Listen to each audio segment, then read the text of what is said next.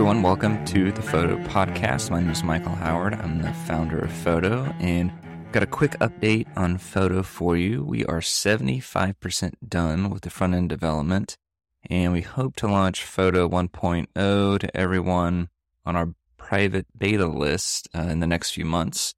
We are limiting private beta to the first 5,000 people that join the list, so you can become a private beta user by making a one-time donation of $5, and that helps us with software development costs. You can learn more about this at fotoapp.co/beta, so FOTO app.co/beta. All private beta users are going to be the first people on the Foto platform. So that means that you will be the first people to secure your usernames. So perhaps you've joined Instagram late or any other social media platform, and you've had to settle for this long username or something that you don't quite love. Maybe you got like a really popular name, and you really want to secure the shortest version of your name possible. Then this is a great opportunity for you to do that. So just visit fotoapp.co/beta, and all the details will be there. Okay, so for this episode, I'm thrilled to share with you a conversation I had in the very beginning of 2021 with Nancy Borowick. She's an accomplished photographer whose work has been featured in publications such as the New York Times and National Geographic and Time Magazine. Her photographs have been exhibited in the US, Europe, Australia, and Asia, all over the world. She is known for her powerful and intimate photojournalism that captures the essence of the human experience in moments of both joy and hardship.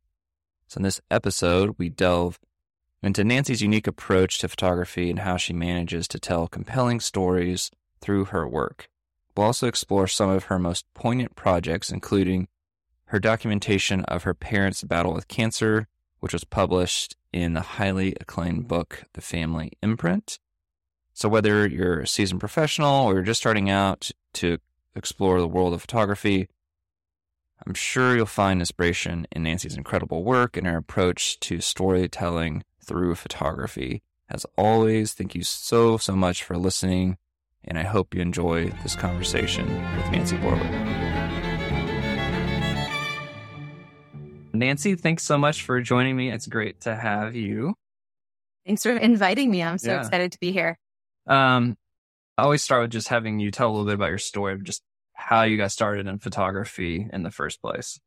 Well, I picked up my first camera in high school. My sister loved photography, so naturally I wanted to follow in her footsteps. And I loved taking pictures. I loved being in the darkroom.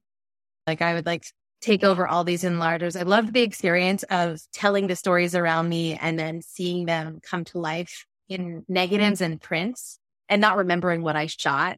You know, it's still a little different with digital now.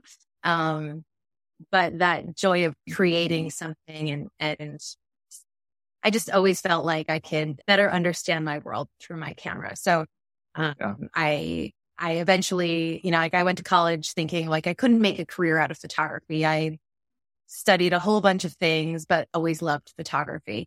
And so post-college, I got very lucky and interned as a photo assistant at Glamour magazine, which was a little out of my wheelhouse, but I was so in the mix of it. I got to see how the industry on that side of things worked, which was really eye-opening. And even though I didn't feel like I fit in, my dad used to be like, well, it's another tool in your tool belt. Like, you now know all these things. You also know what you don't want to do. And I was like, yes, I'm so close to the photographs. I'm not actually shooting. I mean, it's a long, drawn-out journey, but I ended up going to Ghana for a few months and teaching photography and fundraising to build a well at the school where I was teaching. Oh. And then I realized, wow, like my photographs can help change the lives of other people. And then that kind of set me on a new path. I could create meaningful work that could, be catalyst for change. And it gave me purpose. And from that point on, I was like, okay, like I have to find a way to do this every day of my life. Because it's how I see the world. It's how I engage with the world. And if I can help people in the process, it'd be kind of the dream. Wow. Okay. That's my path in a nutshell. Yeah. That's fine. Yeah, I know it's hard to like summarize your life in 60 seconds. Yeah. I found you through Kirsten Lewis and what she's doing with the Documentary Family Awards and all of that. So I kind of went down like a rabbit hole of your work, and obviously was just really impacted by the work we did with your parents through the Family Imprint book. And I guess tell people your story with that, with what happened to parents and you documenting that. Yeah. So my mother had had breast cancer for most of my life, starting from when I was like 13. And it was just part of it was sort of part of our normal, which is kind of messed up, but like, it's just the reality. And I was just getting my feet wet professionally, taking on any job that came my way. I shot a lot of events, births, not births like in the hospital. That was like too advanced for me. I was photographing, babies' first birthdays and like babies on the ground in the park. It was really simple, but people wanted to pay me to do it. And I was like, that's crazy. Just kind of running the freelance life and hustling. And my mom was in treatment for her second recurrence. So the third time with breast cancer. And I wasn't really shooting her that much because again, it was just like our normal. And my father, it was December of 2012, came into New York City with my mom and we went out to dinner at my favorite restaurant. I didn't think anything of it until my dad kind of got quiet. And for a second, I was like, it must be my mother. Something must be wrong. And he said, I have terminal stage 4 pancreatic cancer and I'm going to start treatment, but the odds are in my favor. And I was shocked because not only was I now learning that he was sick and dying, but that meant that both of my parents both of them had cancer and they were both serious, like stage 4. I could be potentially losing both of them. And I was 28 years old. Like, and this is, you kind of think your parents are going to be around forever. It's naive, but like, why wouldn't you think? And I was in total shock. And about a week or two later, my father, he went to my mom and said, do you think Nancy would photograph me and tell my story? Because I had done something similar with my mother when I was a student at the International Center of Photography, the ICP, years earlier. Yeah. And so I said, of course. And that started me on a journey of spending time with my parents as they were both in treatment, kind of trying to tell the story of their lives as they were living them. And maybe it was becoming this personal therapeutic processing journal for me because I still couldn't believe what was happening. And if I could do something productive, if I could treat it like an assignment, I wanted to spend more time with my parents. And so if I was there shooting, that kind of legitimized my spending time with them in some way. And that was really a really big moment for me to start doing that because I had never really done anything like this before. And I wasn't really thinking clearly, but I just knew I needed to be there and I needed to be shooting.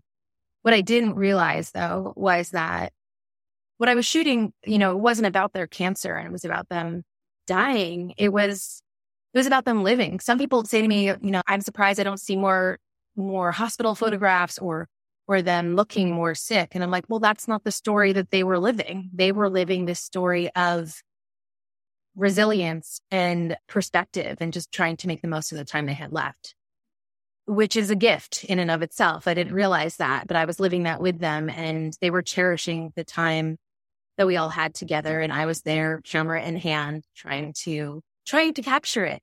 Yeah. I think I also was desperately afraid of forgetting, forgetting these moments. Yes, they were difficult moments, but they were real human moments. And I was so scared of forgetting and losing my parents that I was trying to hold on to like everything I possibly could.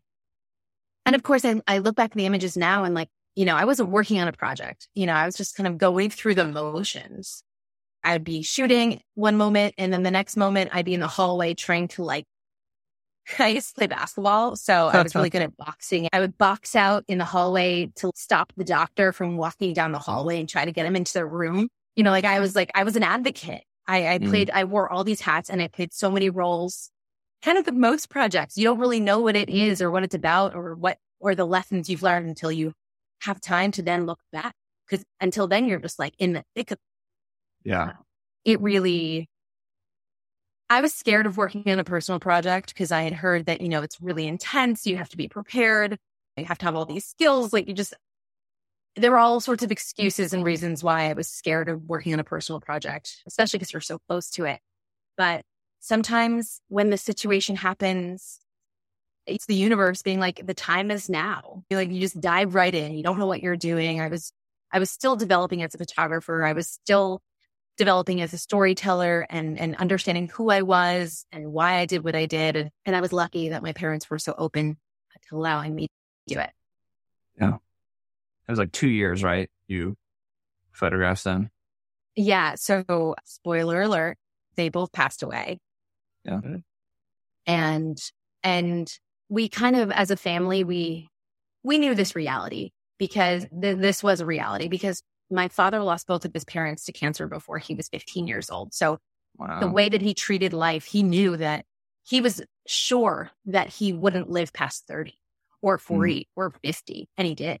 I didn't realize this at the time, but now I realize just how much he used to say, we Borowicks, we were never promised longevity. And so you have to really appreciate the time that you do have. And so my father died December 7th, 2013, a year and a day after diagnosis.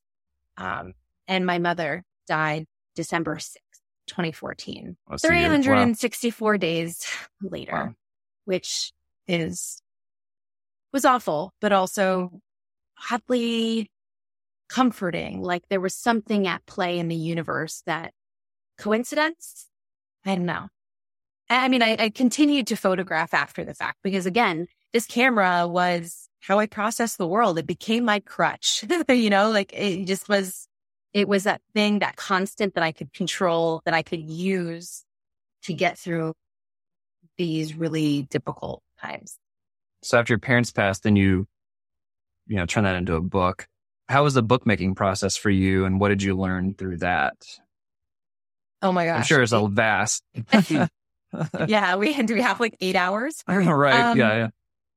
After I had published the project and shared it with the world, and the world shared back with me, and I realized that I wasn't alone, and that by sharing my family's story, like I could help others going through something similar, then this gave me like a greater purpose on this earth. I needed to continue to help people if I could through my family's tragedy. But I didn't really know how to move forward. And after my parents passed away, we knew we had to clean out our family house. And as we did that, I felt like I was on a treasure hunt because I uncovered these amazing treasures from the past.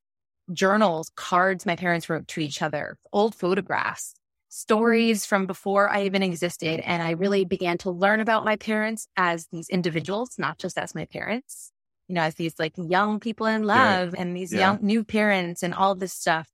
And in turn, I actually learned a lot about myself in that process because I started to see parts of myself reflected in these stories. And that's around the time that I started thinking, well, I need to scrapbook this because I'm a scrapbooker. So I was like, I need to put it all down somewhere. And I got the idea to sort of create a scrapbook about not just my experience photographing my parents, but weaving in the old stories. I actually used to get questions often from people like, how did you survive this? How are you so positive? How did you get through this and not wallow in the depths that is grief? And I used to say, well, I don't know. That's just how we are in my family. But it got me thinking, why are we like this? And by uncovering all of these clues, I started to piece together this family story. And so as I started to piece that story together, I realized to tell the true story of my parents and my family, I couldn't just pigeonhole them to this, or not pigeonhole, but like I couldn't just put them in this box of cancer patients. I didn't want to define them by this moment in their lives, as important and profound as it was, because I needed to tell the whole story. So now when I tell my story about my family, I can't just show my black and white images. I have to include everything else because they are more than just this moment in time. But you need to understand where we were and how we got there so that you can better understand how we went through it. And I have found that a lot of people have responded to that because they do have these old family photos. They do have these memories. They are nostalgic, and it's all part of life. So it's the book making process was deeply cathartic and inspiring for me. And just the idea that people could hold my story in their hands. There's something so transactional about the internet sometimes. Yeah. You know, you kind of like flip through photos and then they're gone and you move on to the next story. Whereas a book, you have to sit with it and spend some time, and you're not checking your email while you're doing it. You're focused, and it slows you down and it brings up memories. I actually had someone who told me they went through my book and they wrote in it. They wrote their own memories or just got them thinking about their own life. And to feel like my art, my form of storytelling inspires other creative outlet was inspiring to me. Who am I? I'm just a photographer living in New York, just doing my thing. And yeah, the world is life is unpredictable. And I'm grateful to have had not just the resources to be able to do this, but to have the community support me and be so open to sharing with me. That's been the human experience, just people hearing my story, sharing theirs back, and wanting to have the hard conversations. Because I think that my purpose, as I've figured it out and mentioned many times, if I had to button it up, it would be to reframe the conversation around death so that we can all better appreciate life. Yeah, beautiful. Yeah. Yeah, there's something really powerful. And I think something that photographers struggle with is, I think a lot of photographers want to make very universally powerful images at the end. But there's something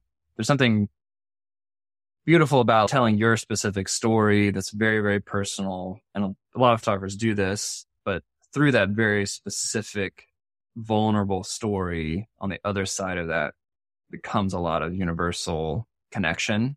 And then there's a lot of like, oh, me too, I'm not the only one. And it actually opens up. So you kind of start narrow, but then on the when you share it on the backside versus, I think a lot of photographers make the mistake of making stuff too broad.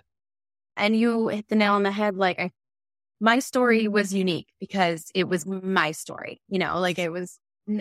People could relate in many respects, but everyone has their own story, and I think that's what makes photography and storytelling so powerful, because it's the universal themes that we can all relate, from family to loss to joy, uncertainty, memory, all of those things. And I think that's what makes what we do so special. Yeah. I was going to ask you a little bit about getting people to open up to you as you photograph them. I mean, a lot of the projects you're doing, you know, you're in people's homes and you're in some very intimate settings. How do you get people to trust you, to open their life to you?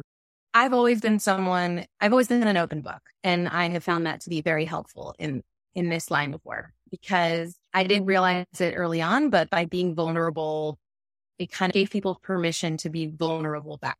I've also been always been the kind of person that like wants everyone to feel comfortable. So I just am myself, and I'm my weirdest self, because sometimes when I'm uncomfortable, I just am weird. One story is that when I was just starting to work with the New York Times, I was sent to photograph this guy who had just got out of prison, and we didn't have much in common. And I think the key often is finding that common ground, because that opens things up, especially for people who are not necessarily very open. Also, I say this as a photographer who's not been photographed all that much, but when I have been photographed, I'm like, no, back away. Like it's a weird experience. And like we kind of lose sight of when someone's watching your world.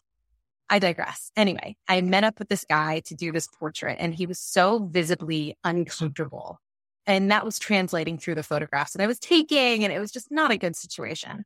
So I put my camera down and I was like, okay, we need to like figure this out. What's going on? And he was like, I'm nervous. And I was like, I make you nervous. And he was like, yeah. I was like, that is the silliest thing I've ever heard. So I put my camera down and I just started talking. I was like, well, let me tell you about myself. Let's just get to know each other. I rushed in, like I should have just done this from the beginning, which I think is great advice that I've got from other people. Like, take some time to get to know your subject so that you could also find that common ground. And within 2 minutes, we found that, because I'm like saying all these things, and I was like, oh, I just turned 29. And he stopped me and he was like, I have 2 daughters who are 29. I'm like, your daughters? Like, do I really make you nervous? And he was like, you know what, I am feeling more comfortable and whatever. Anyway, I was like, let's change this up. So we ended up leaving the office that we were shooting in and we shot on this, like we took an adventure. I demanded that he drives me around to his home and all these places. And we became friendly and he really opened up to me then. I think we made some nice images after. So long-winded story, but really I think the key is if you want someone to be open and vulnerable with you, like you really need to take that first step. It takes 2 to tango. You put yourselves out there and it is amazing how people respond to that. I have had many people say to me, I can't believe I told you those things. I'm like, I mean, you can trust me, and that's, people just kind of need that permission sometimes. All right. So let's talk about personal work. I know this is like a big passion for you. But you've always made time to shoot personally. So I guess why is it important to you and how has it benefited your career? I didn't realize that I would have such, not just a focus on personal work, but such an interest in personal work because my interests have always been elsewhere. I'm like, why would I want to photograph my own life? My life is boring, which makes it particularly challenging to photograph. I guess right now, in particular, during this pandemic, I've been forced to spend a lot more time with my family and myself and feel like I could exercise my creative outlet because when you're told to photograph what's in your backyard, you're like, that's boring. I know it so well. And leaning into a challenge when there's no accountability is really hard. When there's accountability, like an assignment, I have directions, I have a deadline. I'm exercising those muscles and it's a lot more clear and contained and a lot more exciting because you don't know anything about the subjects you're photographing. And so you get to use your camera as this magnifying glass to like better tell this story. But this reminds me of a time when I met with this editor a long time ago, early in my career when I worked at Newsday, which is a newspaper on Long Island. And I had been photographing for them 5 days a week. It was amazing. The stories weren't particularly interesting, but that's part of the game. That's part of the life. Because like someone wanted to pay me to do what I love. Like, yes, please. It was fun. I got to run around and learn how to be a storyteller and learn how to be a journalist and all of those things. I wasn't working on personal work at the time. I was just putting myself into this assignment work 100%. I didn't have time or energy to think about my own world and life. And one day my editor called me in. I stopped by the office and she was like, I just need to tell you that I love your work, but you're shooting like the newspaper. Like I don't see Nancy in there anymore. And I was like, what do you mean? And she's like, you're so used to shooting for us and the way that we like things to look and yada, yada, yada. But I've lost you. And that's why I hired you. I love what you do when it feels like you. I didn't even realize that. I needed someone else to tell me that. I almost became less creative because I knew I was just kind of going through the motions because I knew they liked things a certain way and whatever. And that really drilled it home for me. Okay, I need to take a step back. And I'm not just doing this for the money. Obviously, none of us are. I mean, it helps to survive with that, but like you become a photographer because it helps you see, it helps you learn, it helps you live in the most magical way. Like, I don't know how I feel like part of the luckiest community in the world because I know the secret. The secret is having a camera in your hand and exploring. I think all of us photographers kind of know that. And sometimes we lose sight of that.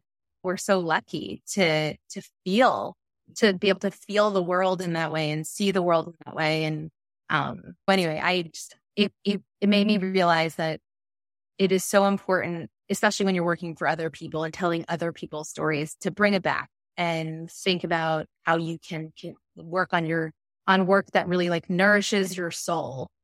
I don't know. I've never really articulated that thought, so I'm realizing I'm just ranting. But totally fine. No, I love it. Yeah, that's great.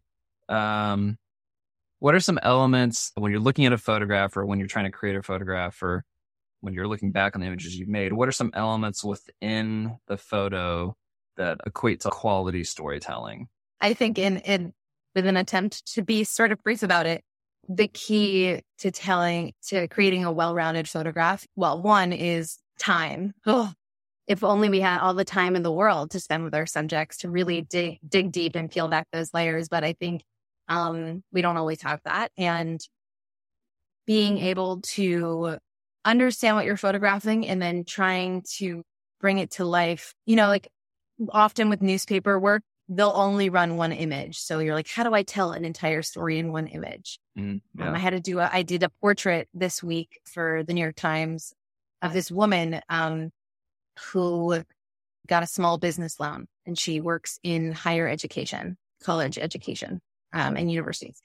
But because of the pandemic, I was going to shoot her outside her home. There's no context to be had. And so she said, well, what if I hold some of my college books, whatever?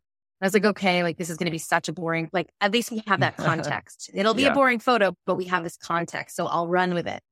And I was like, okay, how can I make this more interesting? Like, let's give a little foreground and background. Like she stood behind this tree and we had some nice depth of field. And then it was like the gods heard me and the clouds opened up and this stream of sunlight came pouring in and spotlighted her. And I was like, you know what? Like that, I mean, that is my favorite when you have nothing, nice light brings it to the next level.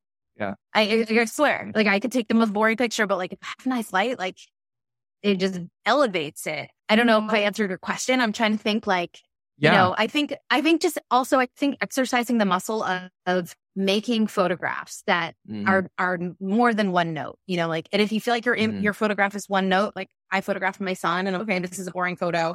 Maybe I'll get on the ground and shoot him from like his eye level. And maybe I'll crawl into the basket of toys and shoot from the toys, looking at him. Because then maybe that's a story about him at that developmental stage. Just trying to make something out of nothing, I think is key. Just pushing yourself to be like, okay, this was good, but how can I make it better? How could I do it differently? Yeah. I used to think like that too. Like if I had to shoot news and I would show up to a scene and there were 10 photographers all standing in the same place, all shooting at the same angle. I'm like, okay, like I could do that. And usually I would take some of those. And then I'd be like, okay, how can I do this a little differently?